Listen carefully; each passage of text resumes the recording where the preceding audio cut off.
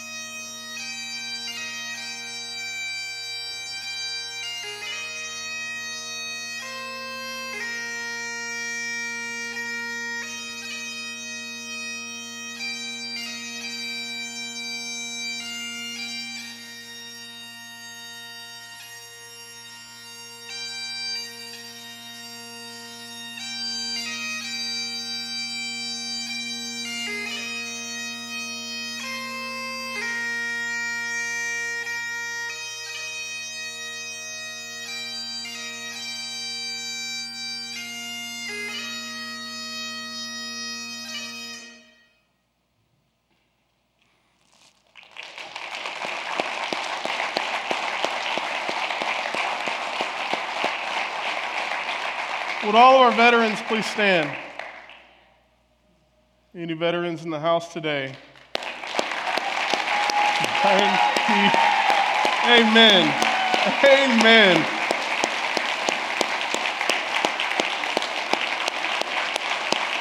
Yes, church.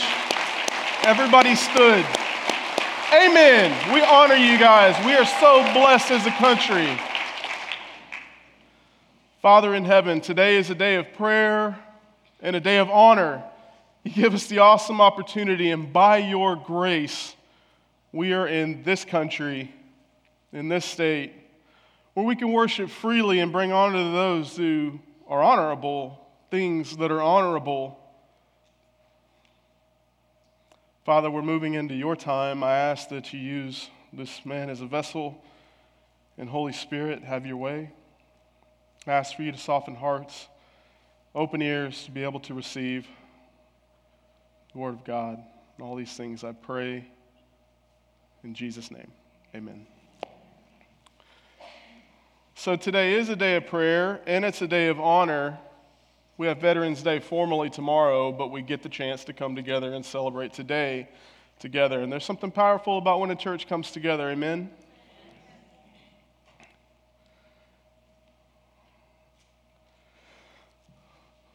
So thank you again. And before we get started, I mentioned today is also a day of prayer. That's every day. But today is a day of prayer in the house of prayer. So I have a praise report, and I hope that you will join me in excitement for all the things that have happened in this family's life. But we have a picture right here. Some of you may know them. Yeah, we have Jacob, Sam, Joe, Jules, and Jason. And I asked Jacob if he wouldn't mind sharing with me kind of some of the things he went through. And I'm not going to get into any of the details. This is his testimony, so I'll share in his words what he had to say. The reason they're at the courthouse, though, I will share that. I think that's an important part of the story. So these two little ones, Joe and Jules, you see the smiles on their faces? That's because they're standing under cover of their dad. Their father, who's not their birth father, but in every other respect, that's their dad. And this made it formal in the eyes of the world and everybody else. Amen.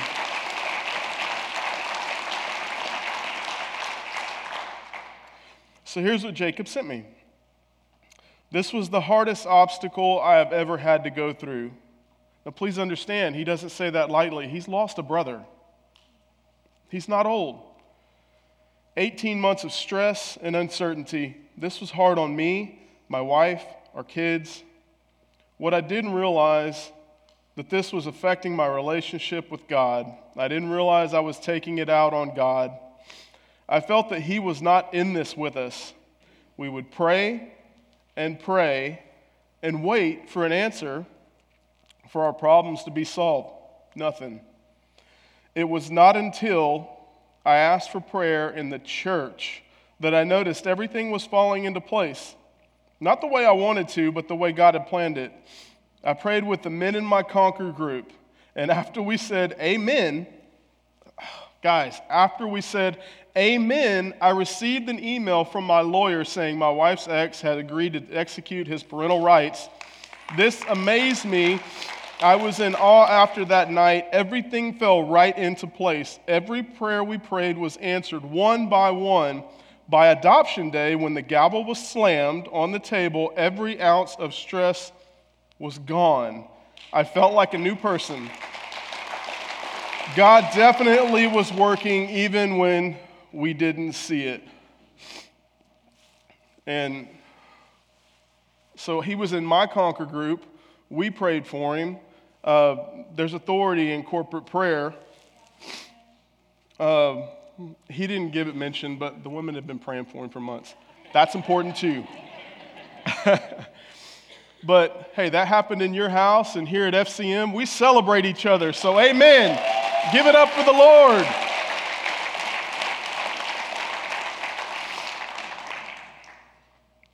So Veterans Day and honor. When I think of these things, and in my family, it always goes back to my cousin Daniel. So Daniel is 1 year younger than I am. So he's an old man. And he joined the Marine Corps. He's currently a major. He's in California. He trained as a helicopter pilot. He was stationed in Hawaii. If he wasn't deployed, he was playing golf. It wasn't a hard life. Don't let them fool you. But when we think of honor, when we think of that hero status, it will never be me and our family. It will always be Daniel. In my family's mind, every time they picture a veteran, someone of honor, a hero, they picture Daniel in his dress blues. And I would argue to say that they always picture Daniel in his dress blues. But I know better. I spent a lot of time with Daniel growing up. He used to go to sleep every night with a movie. He couldn't go to sleep without the TV on, but it was always the same movie. From when we were little, it was Heartbreak Ridge. It's Clint Eastwood is a Marine, and so his whole life was kind of orchestrated. But he's done very well. He's deployed. He's been to Afghanistan. He's been to Iraq. He's been in the Persian Gulf. He's been a lot of dangerous places. Through volunteerism, he's been on the ground with the grunts as a forward air controller, putting himself in harm's way. So yes, my cousin Daniel is an admirable person. So thinking of honor and prayer, the Lord called back to memory this week while I was praying, and I'll talk about that too. So when Pastor asks you to do something, maybe you're like me, absolutely. What do you need? He hasn't told me yet, but I've always said yes. And it's not until things get close that I'm like, man, I did it again. I said yes. Jamie knows what I'm talking about. He's been up here too. But so it does a couple things. It sends me into a place of devouring God's word in a way that I don't typically do it, admittedly. It sends me into deep, rich prayers, asking for God's help, asking for God's guidance, asking, and it starts to draw out memories. One memory, Veterans Day, Daniel, the hero in the family, not me, grew up with Daniel, spent a lot of time with him. I remember being in his room, and I was younger than my son is now. My son's 12. So I was 8 or 9, makes Daniel 7 or 8, and on his bedside table, he had a coin that he'd got at a church camp or that he'd got somewhere, not the point, but it was the prayer of Jabez. And I asked, what it was. And as you read the Bible, sometimes you read, you remember, and it's not until you recite out loud, until you know that you've pronounced something wrong. You might be like me, but it was Jabez until people were, no, it's Jabez. I was like, oh, sorry. I wasn't around 2,000 years ago or whatever. But so the prayer of Jabez is in 1 Chronicles 4:10, and it's about praying big prayers, praying for increased land. And it's very short, and it's one verse, but it's led to a book, a lot of study, a lot of insight from one little piece of scripture. And it says, I'll paraphrase, Jabez was more honorable than his brothers, so we know he was honorable, right? And he inquired of God, or some versions say he cried out to the God of Israel. Cried out, spoke, prayed. He prayed to the God of Israel. Increase my land and let me not have affliction. And he asked for some things, but the key point is the very end of the verse, and the Lord granted his petition. Big prayers. It was that time when you had this 7-year-old discipling this 8-year-old that I really considered my prayer life at about that age. And I didn't remember, guys, until this week. Until this week, I was that young considering my prayer life. Up until that point, I remember praying this. I made it up. Now I lay me down to sleep. I didn't make it up. Now I lay me down to sleep. I pray the Lord my soul to keep. If I die before I wake, I pray the Lord my soul to take. saw the coin, got educated by my cousin on prayer, considered my prayers, and my prayers started to change. Big prayers. You know, like at that age, if that is such a young age, we look at that and like, you know, I'm going to take my kids to be babysat, and then I'm going to come get some word, and then we're going to go. And no, those kids are learning. By the time they finish 3D, they've been through the Bible multiple times. So go ahead and take time to allow your kids to disciple you. I'm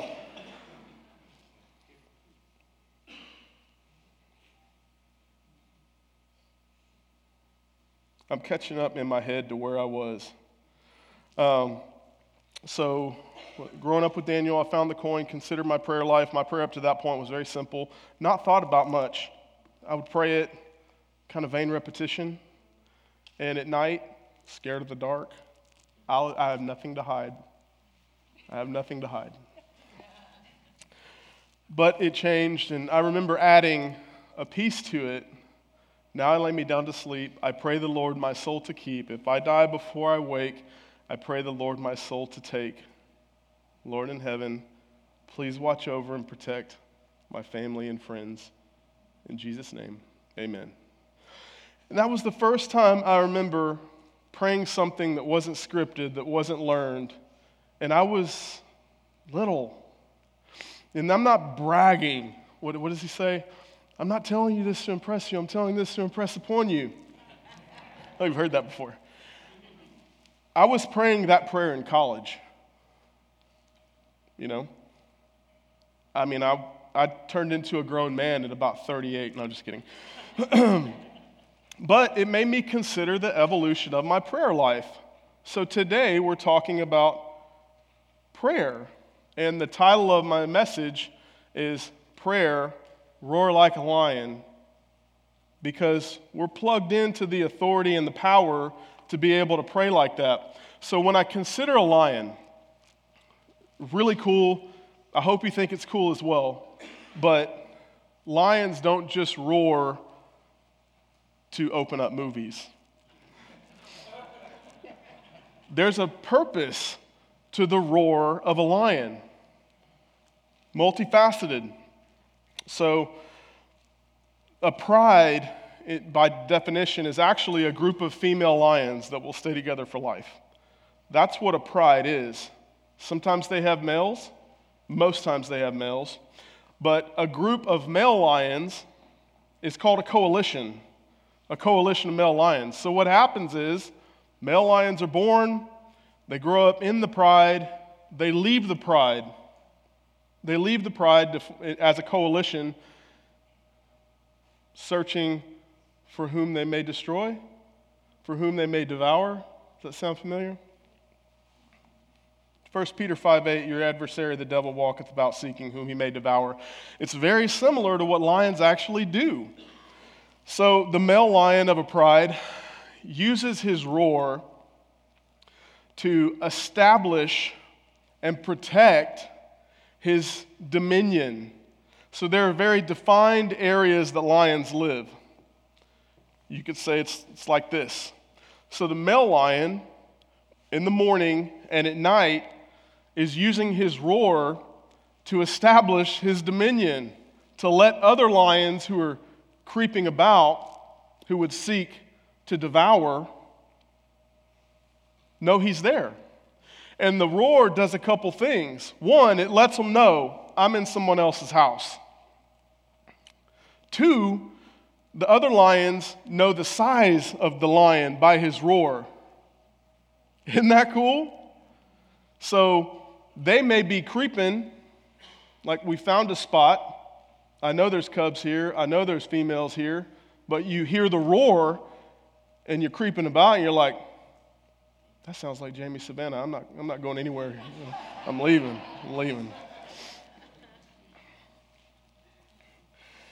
But we are told that once we plug into Christ, who roars for us, Revelation 5:5, weep not, behold, the Lion of the tribe of Judah, the Root of David, hath prevailed. But I have a video that explains what this looks like when you get out of being plugged into the church and praying, having the church prayed for you, having brothers pray for you, when you're just wandering about.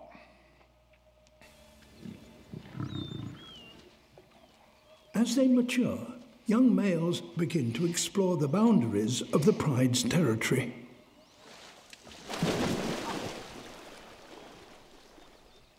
Red has ventured out alone.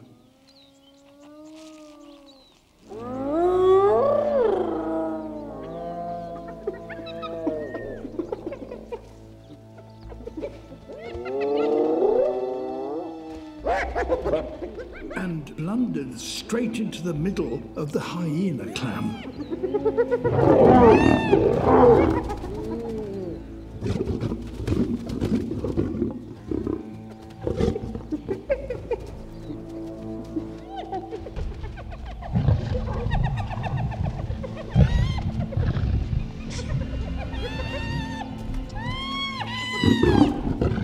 He's trapped by over 20 of them.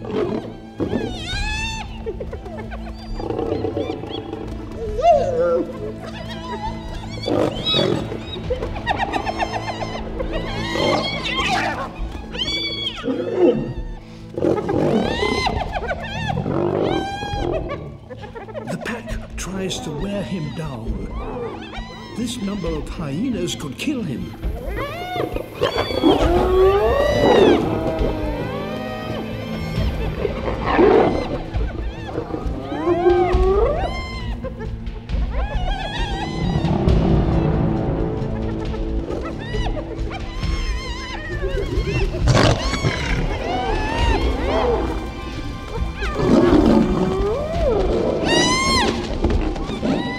It's impossible to fight them all at once.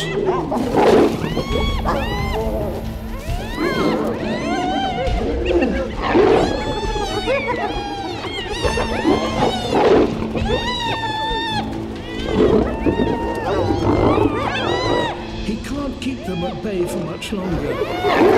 He's tiring fast.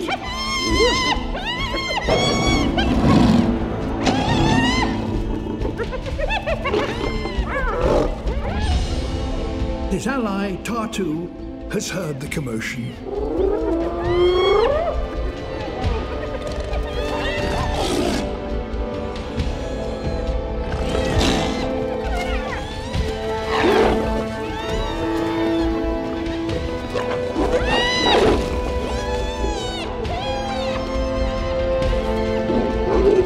Now the odds have changed.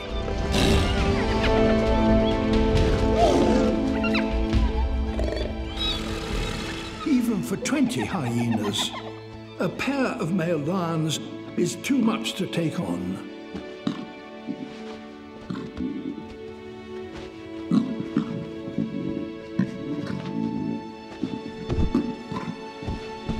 Red is lucky.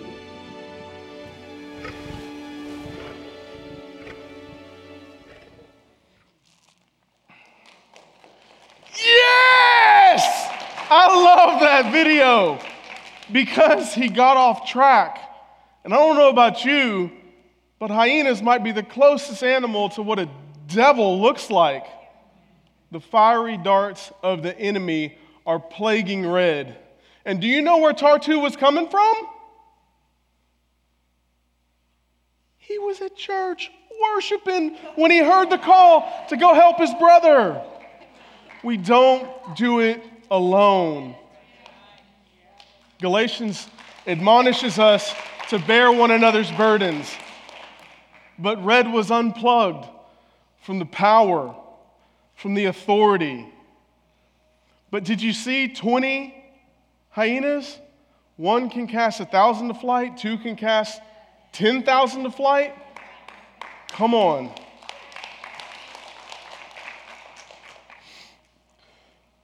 So I experienced that a lot. I told you my cousin Daniel's identity in the family is the hero, so it made me think about my identity. I hope you think about your identity in your circle of influence, your family, your friends, your workplace, wherever you find yourself. And I'm asked for prayer a lot. I'm asked by Christians for prayer a lot. See, I don't want to be a Christian and nobody know it. Does that benefit the kingdom? I want to be a Christian out loud.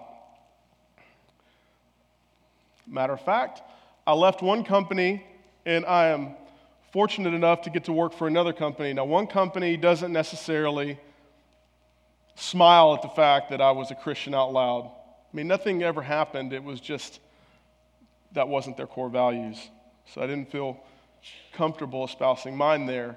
My current company, our slogan, our original slogan from 1896 is bear ye one another's burdens. Galatians 6:2. Our vice president of HR is in a training class and people are asking silly questions, and she said, make no mistake, you work for a faith-based company.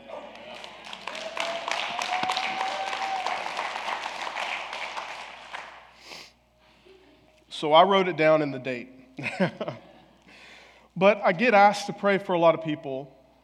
And typically what I find and typically what I hear, even in this church from men is, hey, things are going terribly wrong.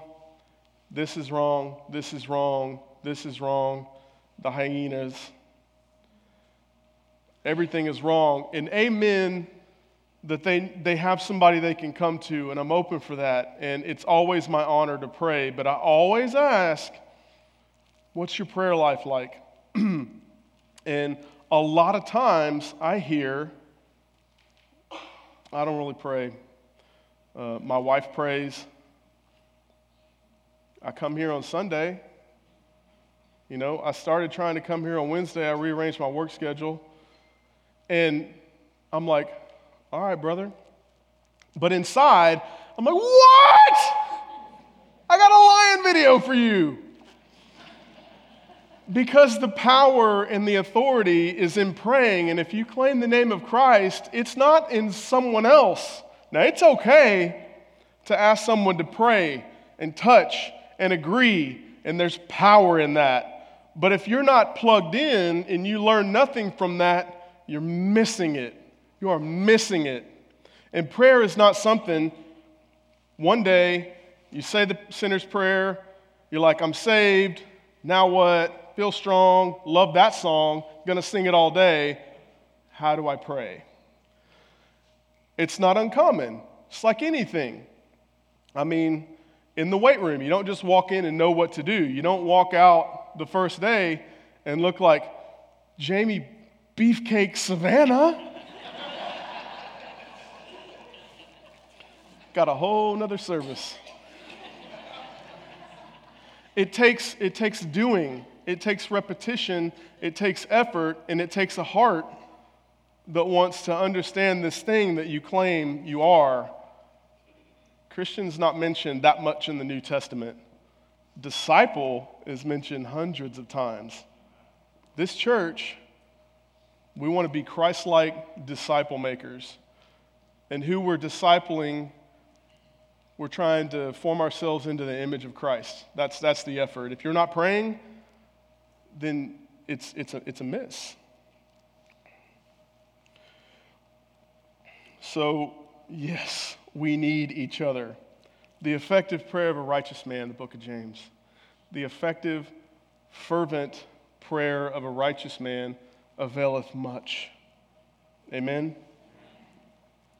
But we have instruction. You know who we're praying in the name of? Jesus.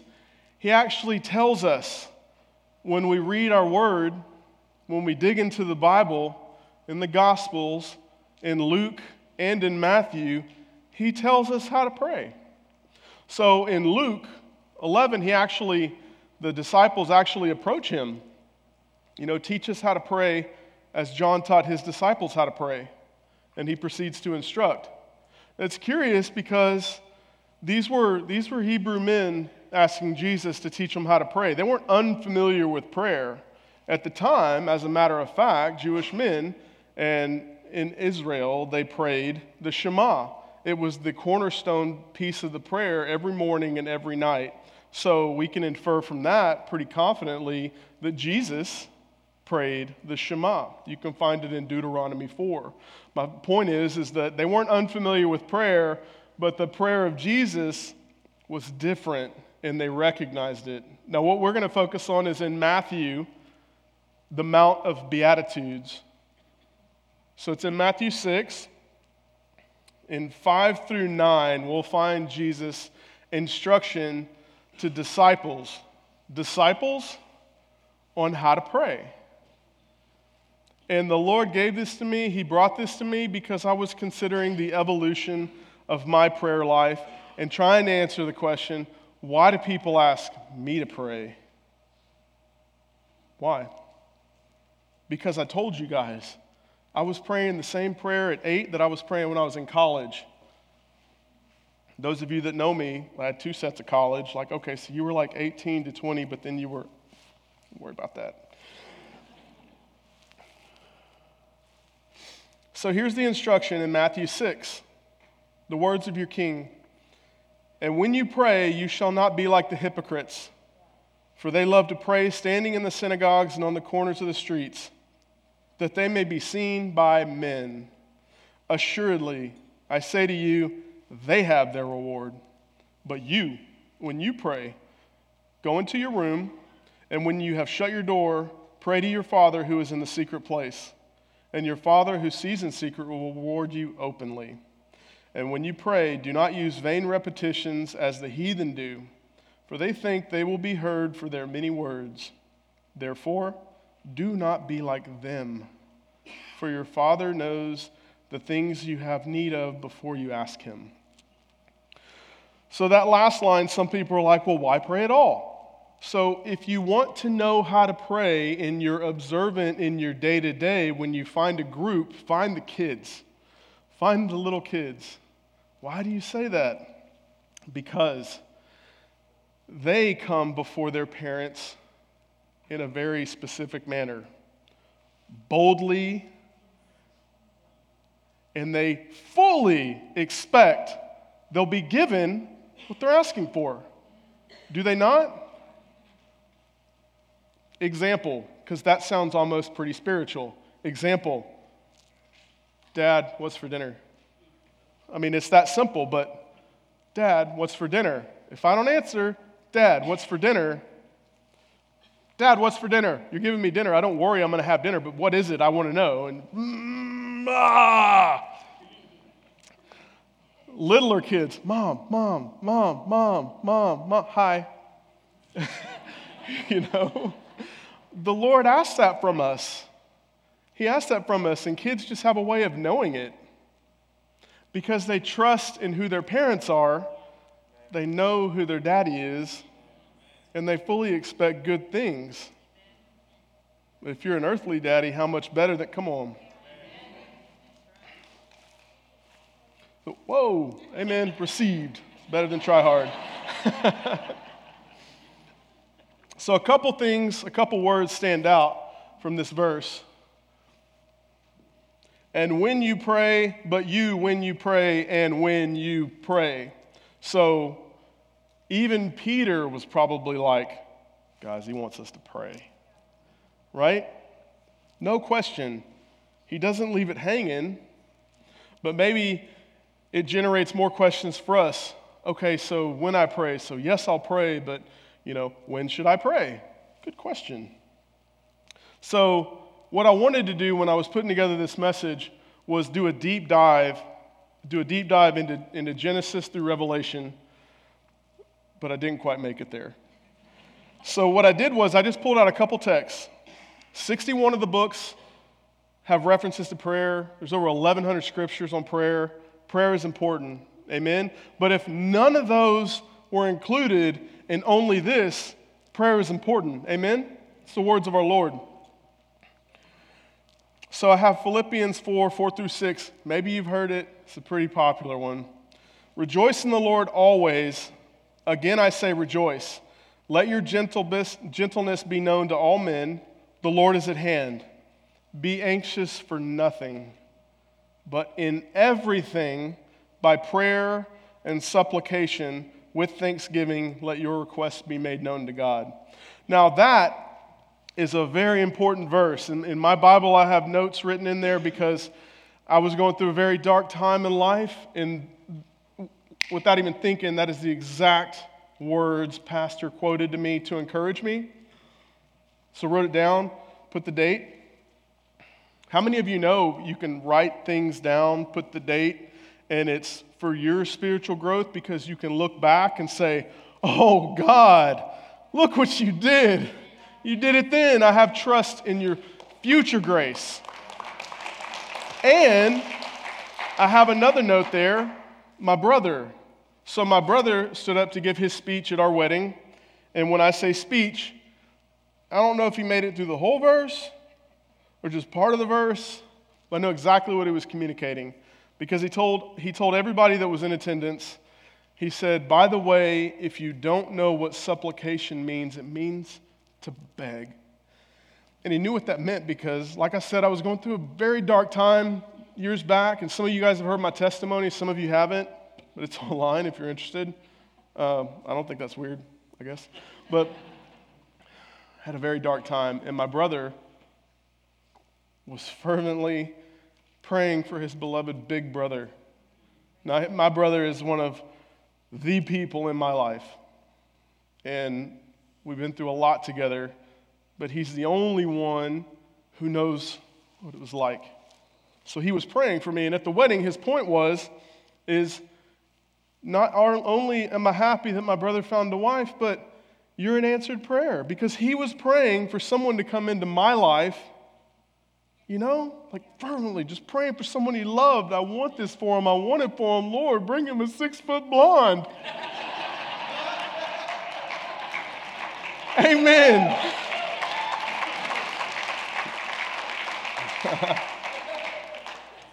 And he did.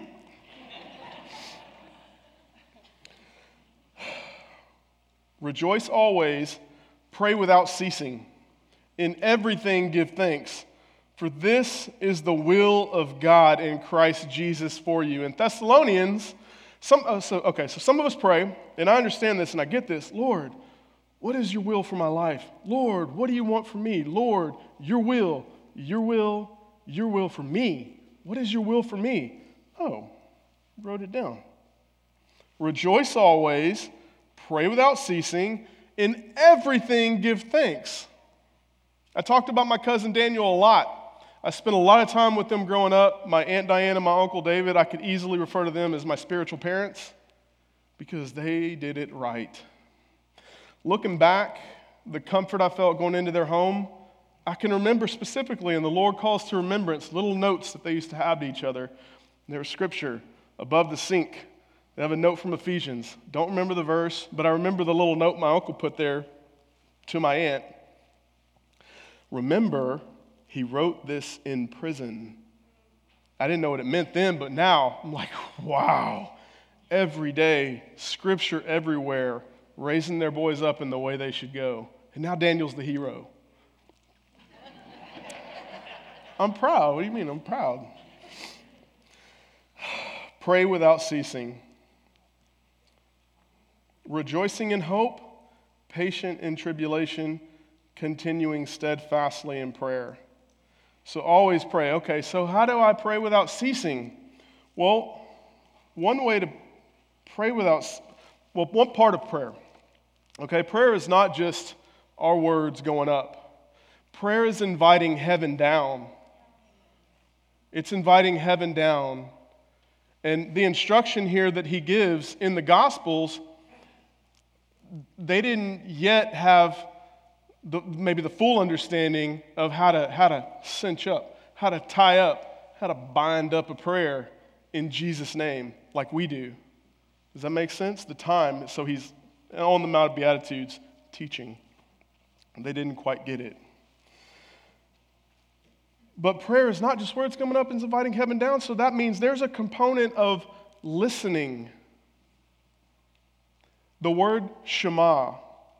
So the prayer I told you that the Jewish men pray in the morning and in the evening, the Shema, means listen. So it starts with Listen, O Israel. But what it means is, you look at the word studies, and the words mean more, like there's more richness and there's more depth to the words than just the translation that we get. And listen is pretty close, but it's listen, hear, understand, absorb, meditate, take into you. Shema, O Israel, the Lord is one.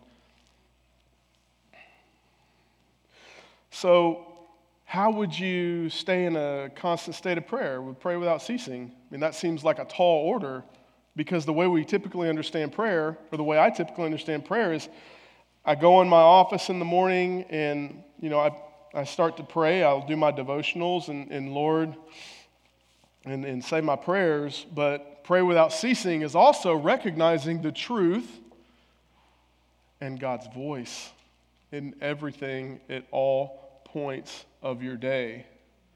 So we're conscious and our mind is being transformed in the image of Christ, and we're constantly listening for the roar of the lion, and we have to be plugged in to be able to hear that. No one wants to step right if the Lord's wanting you to step left. And some of us have heard the Lord's voice in things through His Word, through other people, in your spirit. In your spirit. I heard the Lord driving here one Wednesday. I was praying about some things, hadn't yet bought my house, things were going squirrely. It was a very selfish prayer. Before I got to what was really plaguing me, bothering me, interrupting, trying to steal my joy, my kids, I said, Lord, and I heard in my spirit a voice that wasn't mine. It wasn't. It said, do you trust me? Whoa. This knucklehead, I'm praying for stuff. Yes, Lord, I trust you. Call to remembrance my aunt and uncle. He wrote this in prison. I think Paul, the Apostle of Christ, the movie, does a good job of Paul's life. So he was hit with the Roman cattails a lot. Roman cattails is a whip, multiple leather strands, shards of metal tied to the end. You've seen it in the Passion of the Christ. Whipped. So it doesn't just hurt the skin, it takes chunks of muscle, it really beats you up. Well, Paul in the movie accurately portrayed, he's walking like this because his muscles they couldn't possibly heal. So his back was forever bent because of how many times he was beaten, flogged, left for dead, writing the most beautiful messages, commanding us through the power of the Holy Spirit and his pen to pray without ceasing, rejoice always. And yet he was beat.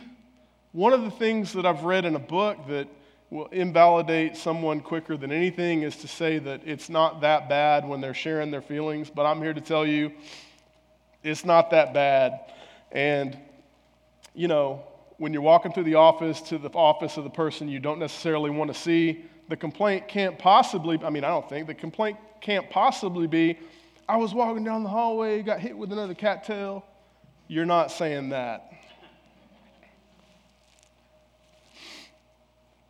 Also, in Matthew, we find some things that we should not do. So we've covered when we should pray, always. We talked about what prayer is. The words go up, blessings come down, and you listen for the voice of your King. So now we have you shall nots. You shall not be like the hypocrites. Do not use vain repetition as the heathen do. Do not be like them. Okay, so Jesus identifies two types of people. Hypocrites, pretenders, actors, fake, job turkeys. You find that in the religious, right? The Pharisees, Sadducees, the Sanhedrin, right? They're utilizing their power for their own good, lording it over the people. What did Jesus say about those cats? Den of vipers, whitewashed tombs. Right? So he didn't have a very high opinion of them. So the hypocrites knew the truth and had distorted it for their own gain. Right? I mean, think about it. The disciples had learned under some of these whitewashed tombs hypocrites. They were the religious leaders of the day, so everything that was learned was flowing through them to the rabbis and to the people. And they had to ask how to pray. When they had the Shema, they had the teachings of Moses. Do not use vain repetitions as the heathen do. Who were the heathen? Those that didn't claim the one true God? The Gentiles. So when we say Gentiles, it sounds softer than saying pagans, but think about Paul's ministry. That's what Gentiles were. They didn't worship him because the Jews existed in kind of a closed unit. Jews produce more Jews, produce more Jews. By the way, if you're born Jewish in a Jewish family, the chances that you will remain a Jew for the rest of your life are somewhere in the 95, 96% because of their rhythms of life, because they learn prayers, because they value the dinner table, because they translate identity, who you are, very important to Jews, very important. It's the same kind of percentages with Amish because of the rhythms of life. I'm getting off topic. But he tells us not to be like the hypocrites, not to be like the heathens. Don't be like them. Well, in Luke 18, he gives us a good example of kind of what this looks like. So we have a Pharisee and a tax collector that go into the temple to pray. Okay? So the Pharisee, the whitewashed tomb, the hypocrite, he knows the truth, lords it over the people. And I'll summarize. So imagine you have a prominent, pick the politician you don't like. Not while we're here, but just in your own head. You don't have to share it. The politician you don't like, okay, comes into the sanctuary. And someone with a job of ill repute, someone who's not worldly respected in their job. Whatever that is, keep it in your head. But for the visualization, so these two men walk in to pray. And the Pharisee comes to the stage, the politician, and his shoes are shined. He looks nice, very sharp, has his America pin. He goes to pray. Maybe doesn't even close his eyes. Lord, I thank you, Lord. You have blessed me beyond measure. You've made me way better than that guy. You've given me access to stuff. You allow me to lead these people, and they follow. Lord, thank you so much for all you've given me. Lord, you are awesome. Gentleman of ill repute, not necessarily respected, gets no worldly glamour. Whoa. No worldly glamour. Nobody, as a matter of fact, people don't like the job he does. People don't like him because he represents Rome. A tax collector is working for the benefit of Caesar, so he's seen as a traitor. He comes in, and his prayer is vastly different. Picture him walking in. He's beneath, face to the floor, the last chairs in the sanctuary, and his hands are trembling because he knows what walking up to the stage represents. Father in heaven, forgive me. Like Isaiah prayed, I am a man of unclean lips. A penitent heart. Jesus is teaching. He's telling his disciples, I know that even you don't like him, but I love his heart. So don't be like the hypocrites. Don't be like the heathens, vain repetitions. So think about the heathens. Bless you. Think about the heathens that were the prophets of Baal. Prophets of Baal, however you want to say. my wife and I had a conversation about how to pronounce some of these words, and we disagreed. Whatever the preacher says on Sunday, that's what we'll go with. But on Mount Carmel, the prophet Elijah defeats the prophets of Baal in an emphatic way. I hope y'all know the story. If you don't, go read the story, Elijah and the prophets of Baal. But you remember in the story, the prophets of Baal were trying to call Baal down. Elijah issued a challenge, my God's better than your God, and we'll find out whose God shows up by doing this, and, y'all go first. And then starts talking trash. Maybe he's in the bathroom, ha, ha, ha, ha, I'm Elijah. And so they don't have their God called down, and they end up vain repetition, chants, cutting themselves, doing all the things pagans do. This is a wonderful example of what those vain repetitions look like in the pagan world. We're talking about prayer, and this just came up, but I remember we signed up to pray for the Rivera family in May. They were having some things going on in their family, so they asked the church to pray for them, and that is a great thing. So I had the honor to sign up. So Lacey and I signed up. We put a time together, and then our timer went off. So something I've learned from my wife is to set reminders and set calendars, and that's how you stay organized. And so we did that. When our timer went off on our phones, we were standing on Mount Carmel. We sent big prayers for the Rivera family, and we were proud to do it. And I just remembered that, so thank you for going down this road with me. But we gotta pray for each other. It's an honor to pray for your brothers and sisters.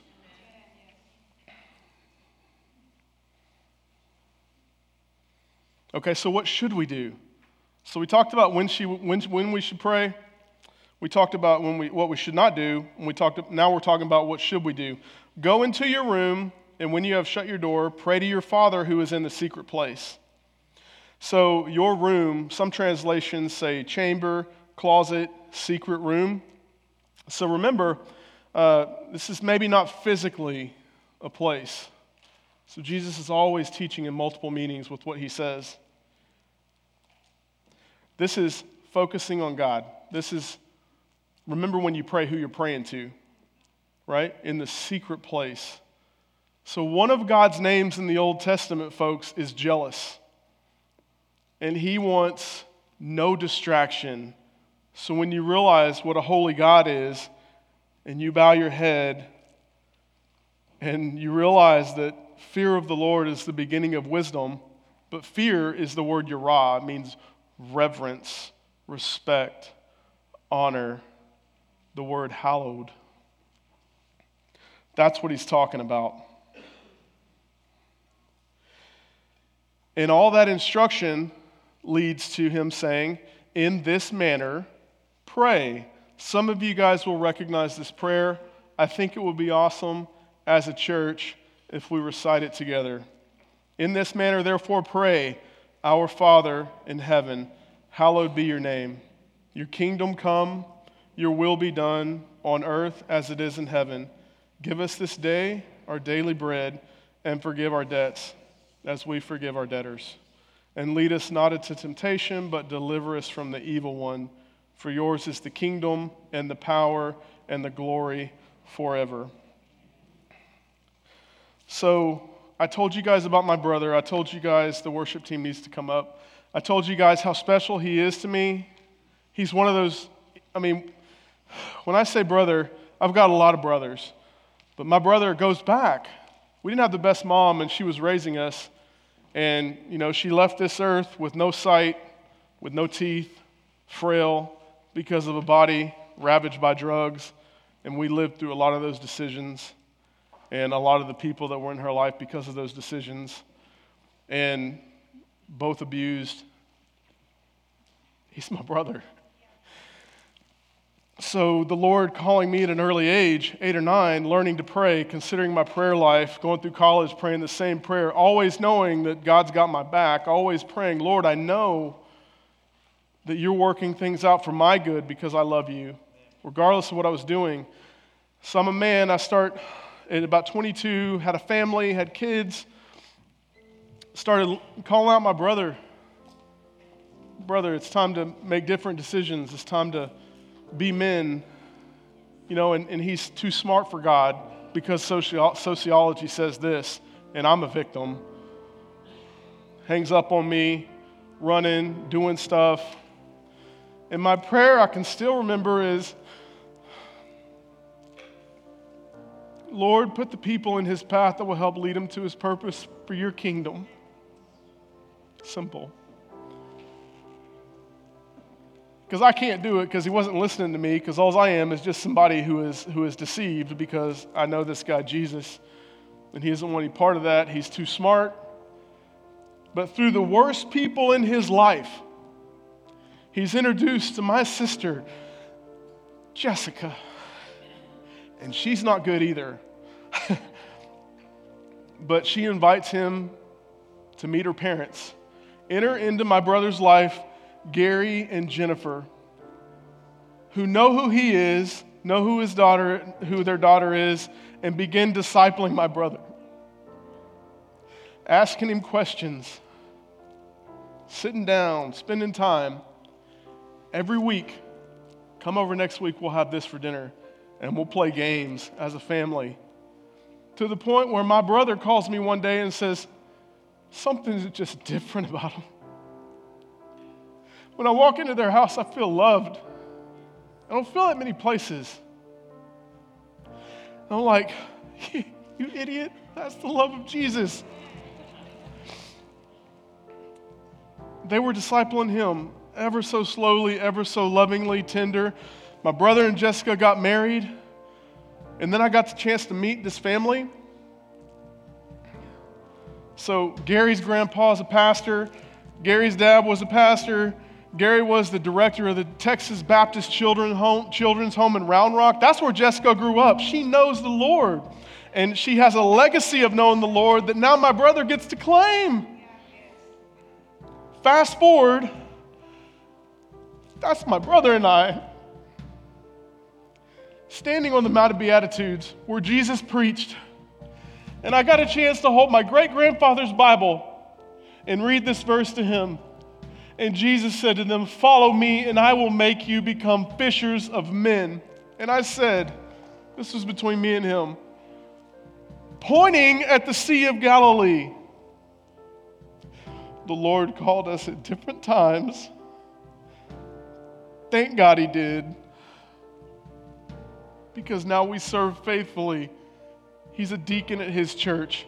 And they are disciples who make disciples. Here at FCM, we are Christ-like disciple makers. As the prayer team comes up, I will challenge you. Pray without ceasing.